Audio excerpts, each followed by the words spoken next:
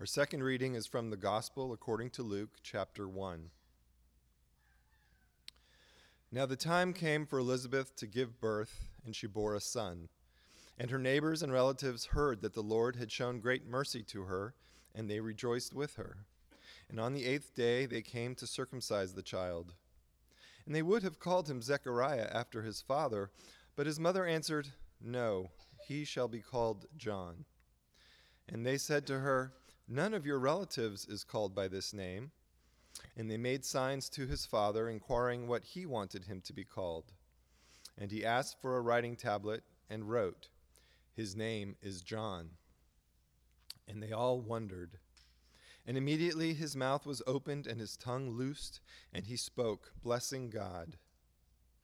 And his father Zechariah was filled with the Holy Spirit and prophesied, saying, "Blessed be the Lord God of Israel, for he has visited and redeemed his people, and has raised up a horn of salvation for us in the house of his servant David, as he spoke by the mouth of his holy prophets from of old, that we should be saved from our enemies and from the hand of all who hate us, to show the mercy promised to our fathers, and to remember his holy covenant, the oath that he swore to our father Abraham, to grant us that we, being delivered from the hand of our enemies, might serve him without fear, in holiness and righteousness before him all our days.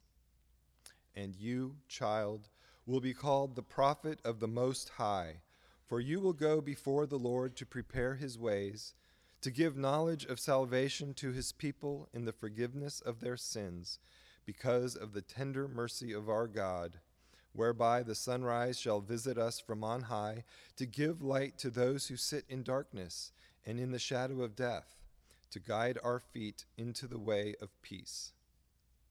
The word of the Lord. Advent is a season of darkness interspersed with light. We do that in representing the candles and often Christmas lights, things like that break into the shorter days, but it's also meant to be symbolic, obviously, pointing to the hope, the light in the midst of a dark and broken world. Darkness, of course, in spiritual or psychological terms, is often associated with depression or doubt or fear or worry. People say when they're going through something hard, "I'm in a dark place," right? Most of us can relate on some level to anxiety and worry that is personally dark. Sometimes it's just worry and anxiety about your kids, or about finances and money, or about health. And this can be directly related to you or somebody close to you. But we in our modern culture tend to be such individualists that our worries and anxieties, our darkness is very personal.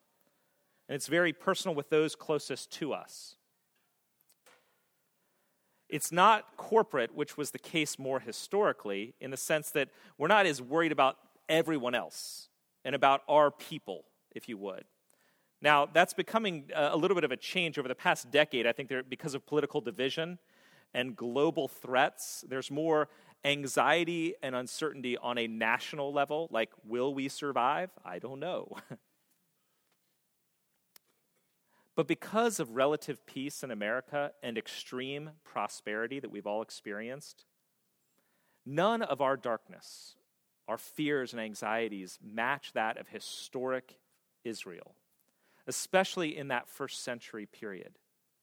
If you were living in the first century in Israel, you didn't just think about your own health and kids and finances, you thought about your people. It was a corporate type of world. And your people had been suffering and oppressed forever. By the first century, you had dealt with decades, centuries of violence and exploitation and constant insecurity because of who was over you. You had no recourse if something was taken from you. You had very little hope. Israel in the first century was a place of darkness. Now, of course, today, some who live in war-torn lands, or for those of you who have experienced or know people who are historically marginalized, there is some sense of that for you as well. That sense that we may not survive. It's dark. Zechariah, who gave us the song that we're talking about today, knew this story, the story of suffering and of darkness. And the question that was on Israel's lips at that time, where is God? When is God going to show up? He said he was good. I don't see it. Now, going back to what we heard last week, for those of you who weren't here, we heard the story of Zechariah and Elizabeth. They were an older couple who had no children, but they were faithful. Zechariah was a priest, and it was his turn to go serve in the temple. He goes into the temple, and while he's there, the angel of the Lord comes and tells him, your prayers have been answered. God is coming. Oh, and you're going to have a son. Zechariah doesn't believe it, so the angel says, you will not be able to speak. And so for 9 months, he's not able to speak while his wife Elizabeth, who's old and barren, conceives. Eventually, she has a son, and it's time to name the son. And so when the people asked who were we going to name him, the obvious answer was Zechariah. It was traditional, it was expected, it was what you did. But Mom Elizabeth says, no, his name will be John. And they're like, all right, great, but let's go to Zechariah. What is his name going to be? Obviously, it's supposed to be Zechariah, or at least some other family name. And Zechariah takes out a writing tablet and writes down John. Everyone is blown away. This is breaking with tradition. This is not what you're supposed to be doing. This is not what is expected. But both Zechariah and Elizabeth knew God was doing something new here. God was starting something different. God was breaking into the darkness, rewriting the story that had been Israel's story for so long. And as soon as he writes down John, his lips are unleashed. And after 9 months of silence, he's able to speak. And Zechariah begins by praising God, what we call the Song of Zechariah. It's been used for centuries in the church as what's called a canticle. A canticle is scripture that is poetic, that is turned into a song or prayer, and is read and rehearsed again and again as a way to remember and memorize and be shaped by the poem and the prayer. And in this, he declares God is doing something new. But the sum of the song, as N.T. Wright put in his commentary on this, is that Zechariah in this story comes across as someone who has pondered the agony and hope for many years. This song is about God acting at last, finally doing what he has promised many centuries ago. One evil empire after another had trampled them underfoot. Now at last, God was going to give them deliverance. We can feel the long years of pain and sorrow, of darkness and death, overshadowing Zechariah as he declares God is doing something new. There are several themes that jump out as you read through this, but I want to focus on 3 this morning.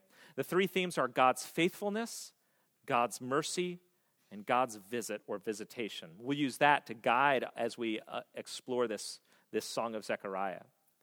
So God's faithfulness, his mercy, and his visit. The Song of Zechariah, if you go read it again in your own Bibles or on your Bible Gateway on your phone, is basically broken up into 2 parts. The first half, verses 68 to 75, is what God has already done.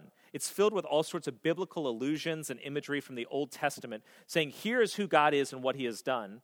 And then starting in verse 76, the second half is what God is now doing in this guy John, this son of mine, and what he is about to do as he comes, as he arrives, as he visits us. Who God is based on what God has done. So he starts with what God has done, and he moves into who God is.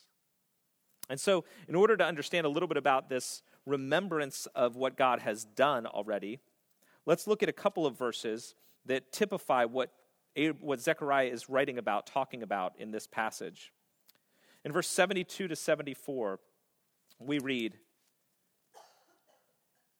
that God remembers his holy covenant, the oath that he swore to our father Abraham, to grant us that we, being delivered from the hand of our enemies, might serve him. So God is remembering his covenant, the oath that he swore to Abraham, that we would be delivered from the hand of our enemies.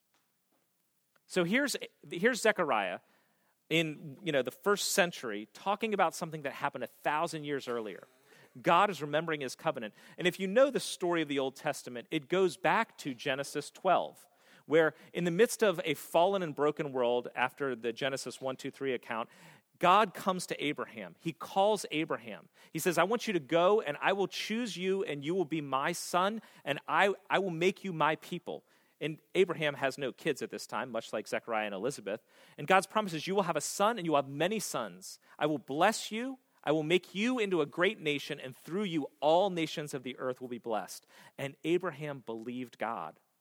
And yet, he doesn't have children for many, many years. Eventually, he has a son, Isaac, a miraculous birth. When Isaac comes along, it's the joy of his heart. But eventually, as Isaac grows up, God calls him again. And he says, Abraham, I want you to sacrifice Isaac. He's testing him whether he actually believes in God and trusts God. And at the last minute, as he's about to sacrifice his son, Isaac, the Lord intervenes and provides a ram to take its place, an animal that will be sacrificed in place of his son. But because of his faithfulness, the Lord returns to his covenant when he says this in Genesis chapter 22, verses 17 and 18. I will surely bless you, and I will surely multiply your offspring as the stars of the heaven and as the sand that is on the seashore. Your offspring shall possess the gate of his enemies, and in your offspring shall all the nations of the earth be blessed. Your offspring shall possess the gate of their enemy, and through you all nations will be blessed. Zechariah is going back to that, and he's saying, God's remembering. It's 1,000 years, but God's remembering the promise he made. God's remembering that he is going to defeat our enemies and make us into a great nation. God is finally acting to fulfill what he promised long ago. As you read through the Song of Zechariah, what you find is it's a series of biblical allusions. Going back to the Old Testament, it's imagery and allusions about Abraham and the Exodus and David and the prophets. That God is going to choose Abraham and he's going to bless him and make him a nation. But then they fall into slavery in Egypt, so God acts to save them from their enemies, delivering them. And he raises up a king, David, so that they would become a powerful and great nation. But of course, they fall into idolatry and go into exile. And while they're in exile, God's speaking through the prophets like Isaiah or Jeremiah says, I will one day come. I will restore you. My redemption is coming. These are the allusions, the imagery that you find in Zechariah. Zechariah is saying, look at the past. Look at everything God has done and see what he is about to do.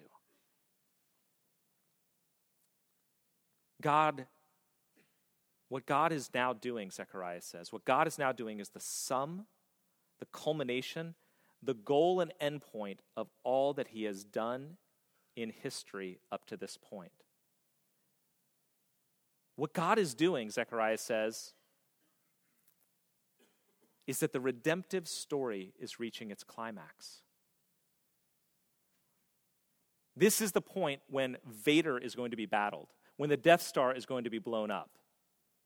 This is the point at which the ring is going into Mount Doom. This is when Scut Farkus is going to be battled and Christmas morning is coming.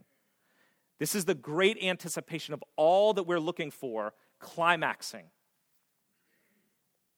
And Zechariah wants us to look over the past on purpose.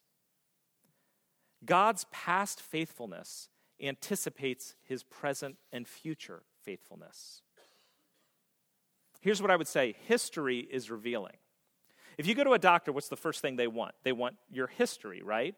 Why? Because your past probably indicates something about what you're dealing with right now or will be dealing with in the future.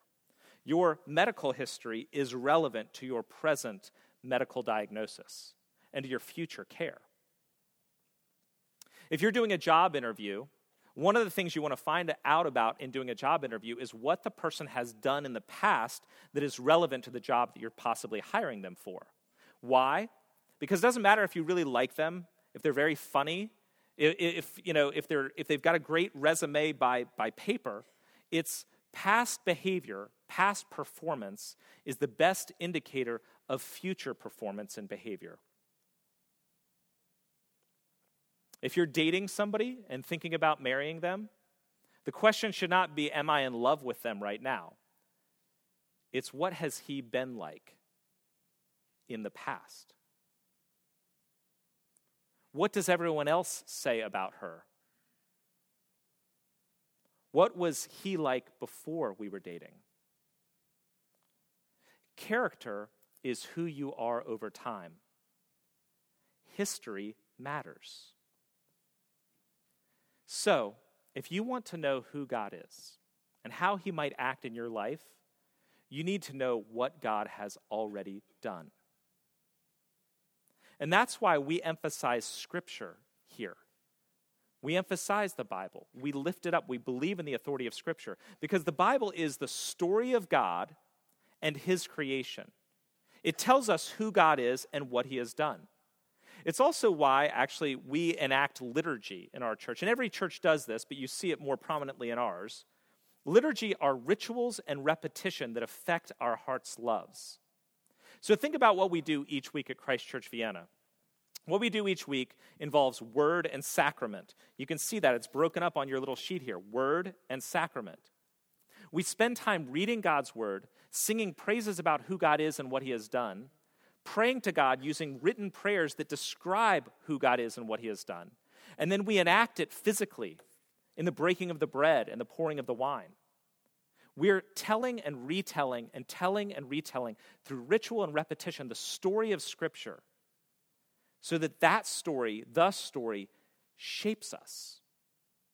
It's why I passed out in the fall, and I've passed it out again, these morning prayer guides that also have a reading guide to get you through the Gospels. Because as you read and pray with Scripture in a daily devotional sort of way, it begins to shape you.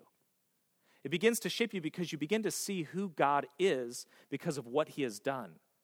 And you can begin to apply it in your life now.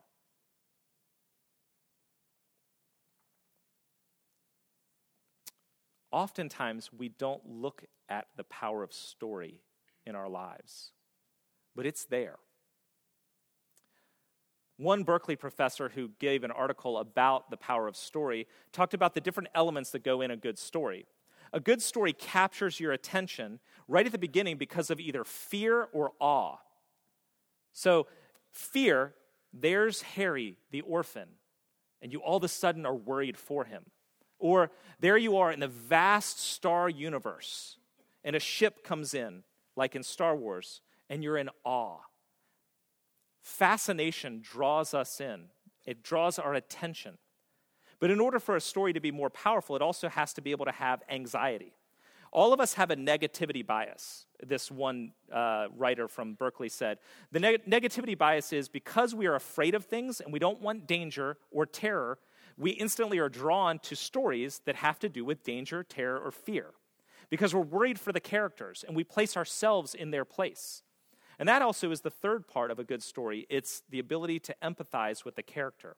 You and I need to be able to identify with somebody in the story, to be able to see ourselves in that place. In fact, when a story gets you going, the oxytocin, apparently, in the brain, the same thing that a mother has when feeding her baby, that same thing begins to fire up in your brain because you're identifying with another person, either in their joys or in their sorrows in a good story. Okay, so attention, anxiety, and empathy all come together and transport us into a story. Now, we read stories, we watch stories all the time. Sometimes they're just for entertainment. But there's also stories that we tell and hear and assume about who we are and what this world is about. And the stories that we buy into shape us. Jeremy Adam Smith, that Berkeley professor, in his article, The Science of Story, said this: experiencing a story alters our neurochemical processes. Thank you. And stories are a powerful force in shaping human behavior. Stories are not just instruments of connection and entertainment, but also of control. The stories we listen to and tell ourselves shape our beliefs and self-understanding. They shape our worldview, our desires, our loves. And so, if we start off with a question like this, is there a God, or what is God like? What we actually tend to do naturally or the average person does is we start with our own thoughts about God. We start with our own personal thoughts about God. Those thoughts are inevitably shaped by the stories we've already bought into. The stories that tell us what is good and what is bad and why we're here. So as an example, being an upper middle class white American is a story in and of itself. It is a narrative about how things are and how they're supposed to be. And if you don't understand that, you'll likely assume certain things about God based on that story. Like, well, everything's always gone well in my life, therefore God must bless me.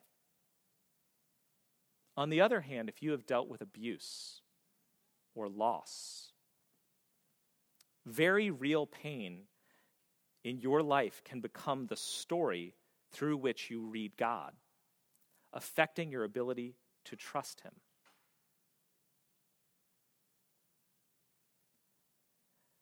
Women who have been abused by men are going to struggle identifying God as a loving father. The idea of God as a loving father to somebody who has dealt with abuse at the hands of a man is absurd, oppressive, evil sounding. Usually, we try to make sense of our own experience through stories that match. So here's my life. I know myself and what I've gone through, and I try to find a story that matches, a narrative that fits who I am, right? And this is why identity politics is so powerful today. Identity politics is basically you and your group need to defend yourself against them and their group.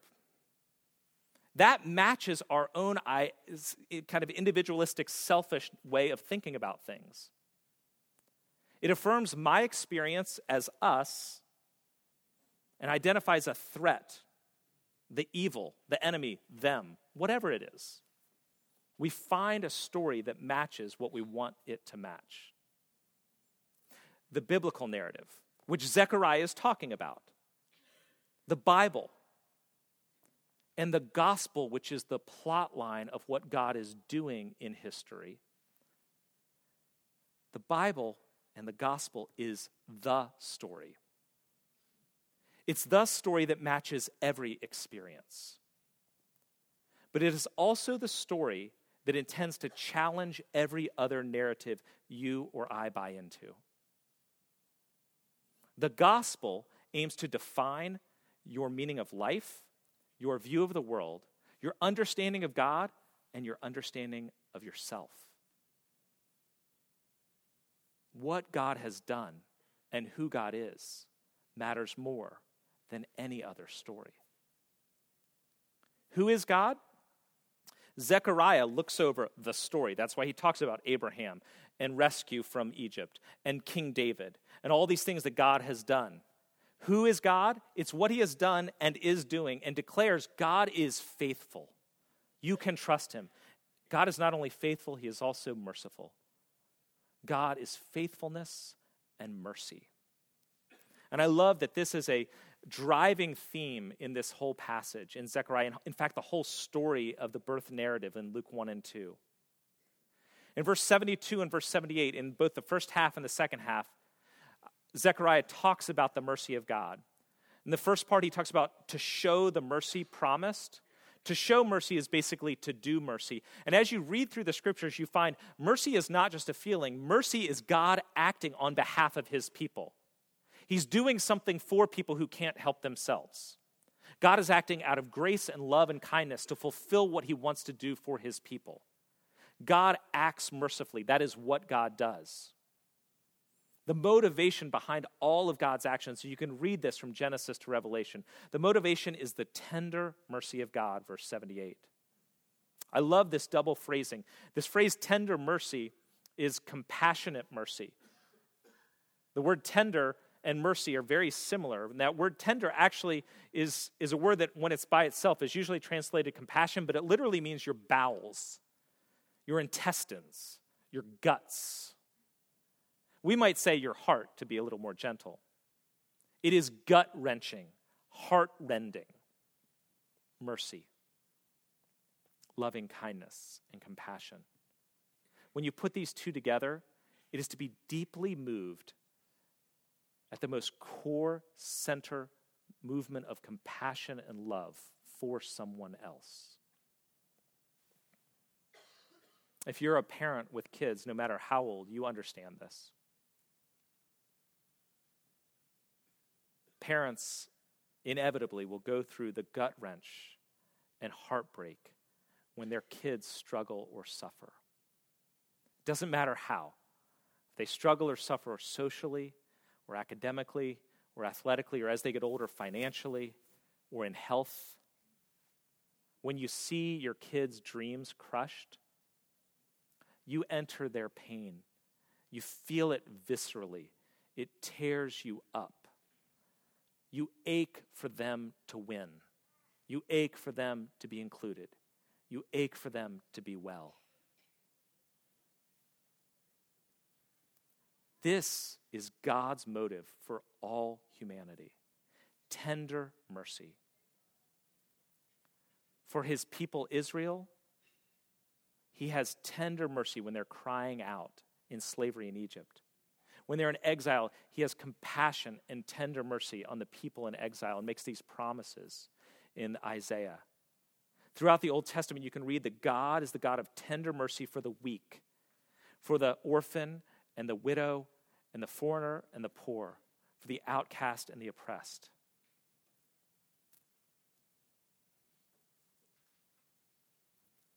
God is the God of tender mercy, not just in history, though. He's also the God of tender mercy for you and for me, because God is faithful and God is merciful. And here's what I would say, is that even if whatever's going on in your life seems like God is not showing up for a long time, like, where are you, God? Know this, God's character does not change. Like a mom whose heart breaks for her kids' suffering, God is a God of tender mercy, of compassion, and of heartfelt love for you, whatever you're going through. How can we be sure of this? Because God fully identifies with us. He fully identifies with us because he became one of us. That's the whole thing we sing about at Christmas, right? That's what we declared in Philippians 2. God became one of us. God visits us. He visited us. The second half of the passage talks about John being called to prepare the way, prepare the way for God coming. We see this in verse 76 and 77. And you, my child, will be called prophet of the Most High, for you will go before the Lord to prepare his way, to give knowledge of salvation to his people in the forgiveness of their sins. Now, I don't know if you've ever prepared for guests coming over to your house or how often you have them, but when we prepare at our house, it's a little bit manic. I've found that our kids either argue with us about why are we doing so much for these people coming over? Does it really matter? One of our kids is smart enough to just escape or avoid. Where is that kid anyhow when we need somebody to clean up, right? The dog that we have is a herding dog and has no idea what to do. I'm over here, Sarah's over there. We're commanding kids in that room, trying to clean up, get the pillows just right, get the trash thrown away, shut every bedroom door, shove things under beds, right? Because a few people are coming over. You prepare because you want to be ready. You want people to see the good side. In a sense, that's what John's talking, or God is talking about through Zechariah and John coming. But really, it's this. God knows the people will not be prepared for when he visits. Because no matter how he comes about or when he does or what he says in advance, they're going to be thinking something entirely different. They're anticipating God coming in a different way. Here's the declaration in verse 78 and 79. The sunrise shall visit us. In other words, it's going to dawn like this morning. There's going to be a glorious dawn to give light to those who sit in darkness and the shadow of death. Israel's expectation was that when God came, it would be socio-political redemption. Enemies like Rome would be defeated. There would be a new king in Israel, like David, and they would have a kingdom where they would rule, not just Israel, but the whole world. They would be in power. That's what they anticipated. What they could not anticipate was a manger. Zechariah says God is coming. He will visit.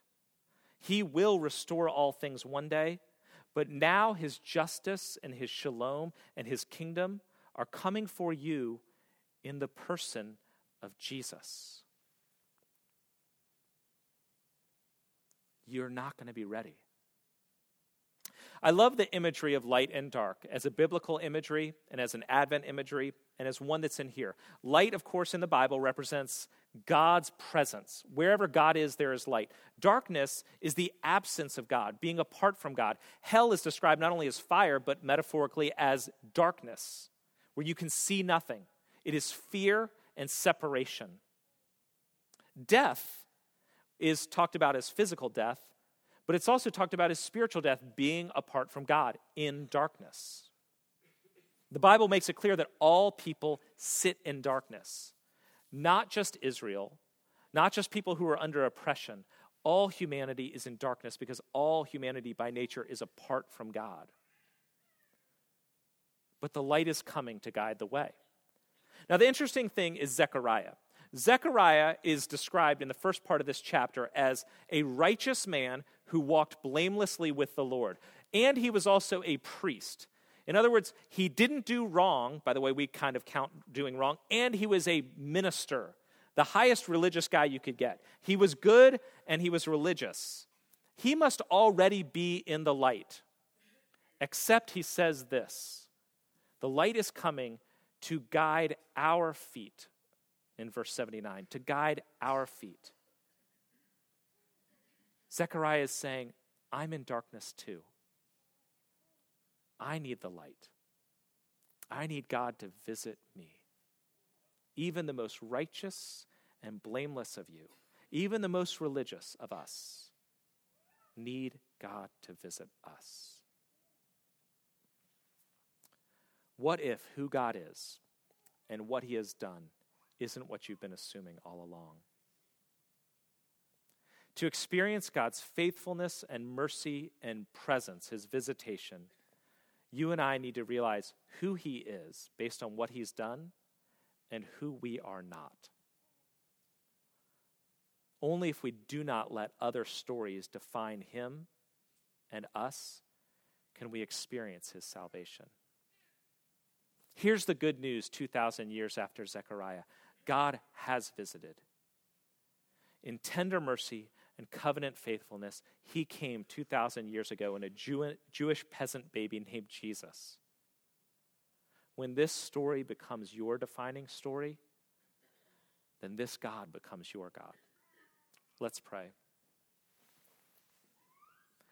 God, in the midst of struggle and fear, anxiety, and darkness at times, you sent your Son, the light, to show us your faithfulness, your mercy, and your presence. Give us hearts and minds to see this Advent and Christmas season, who you are and what you have done. Amen.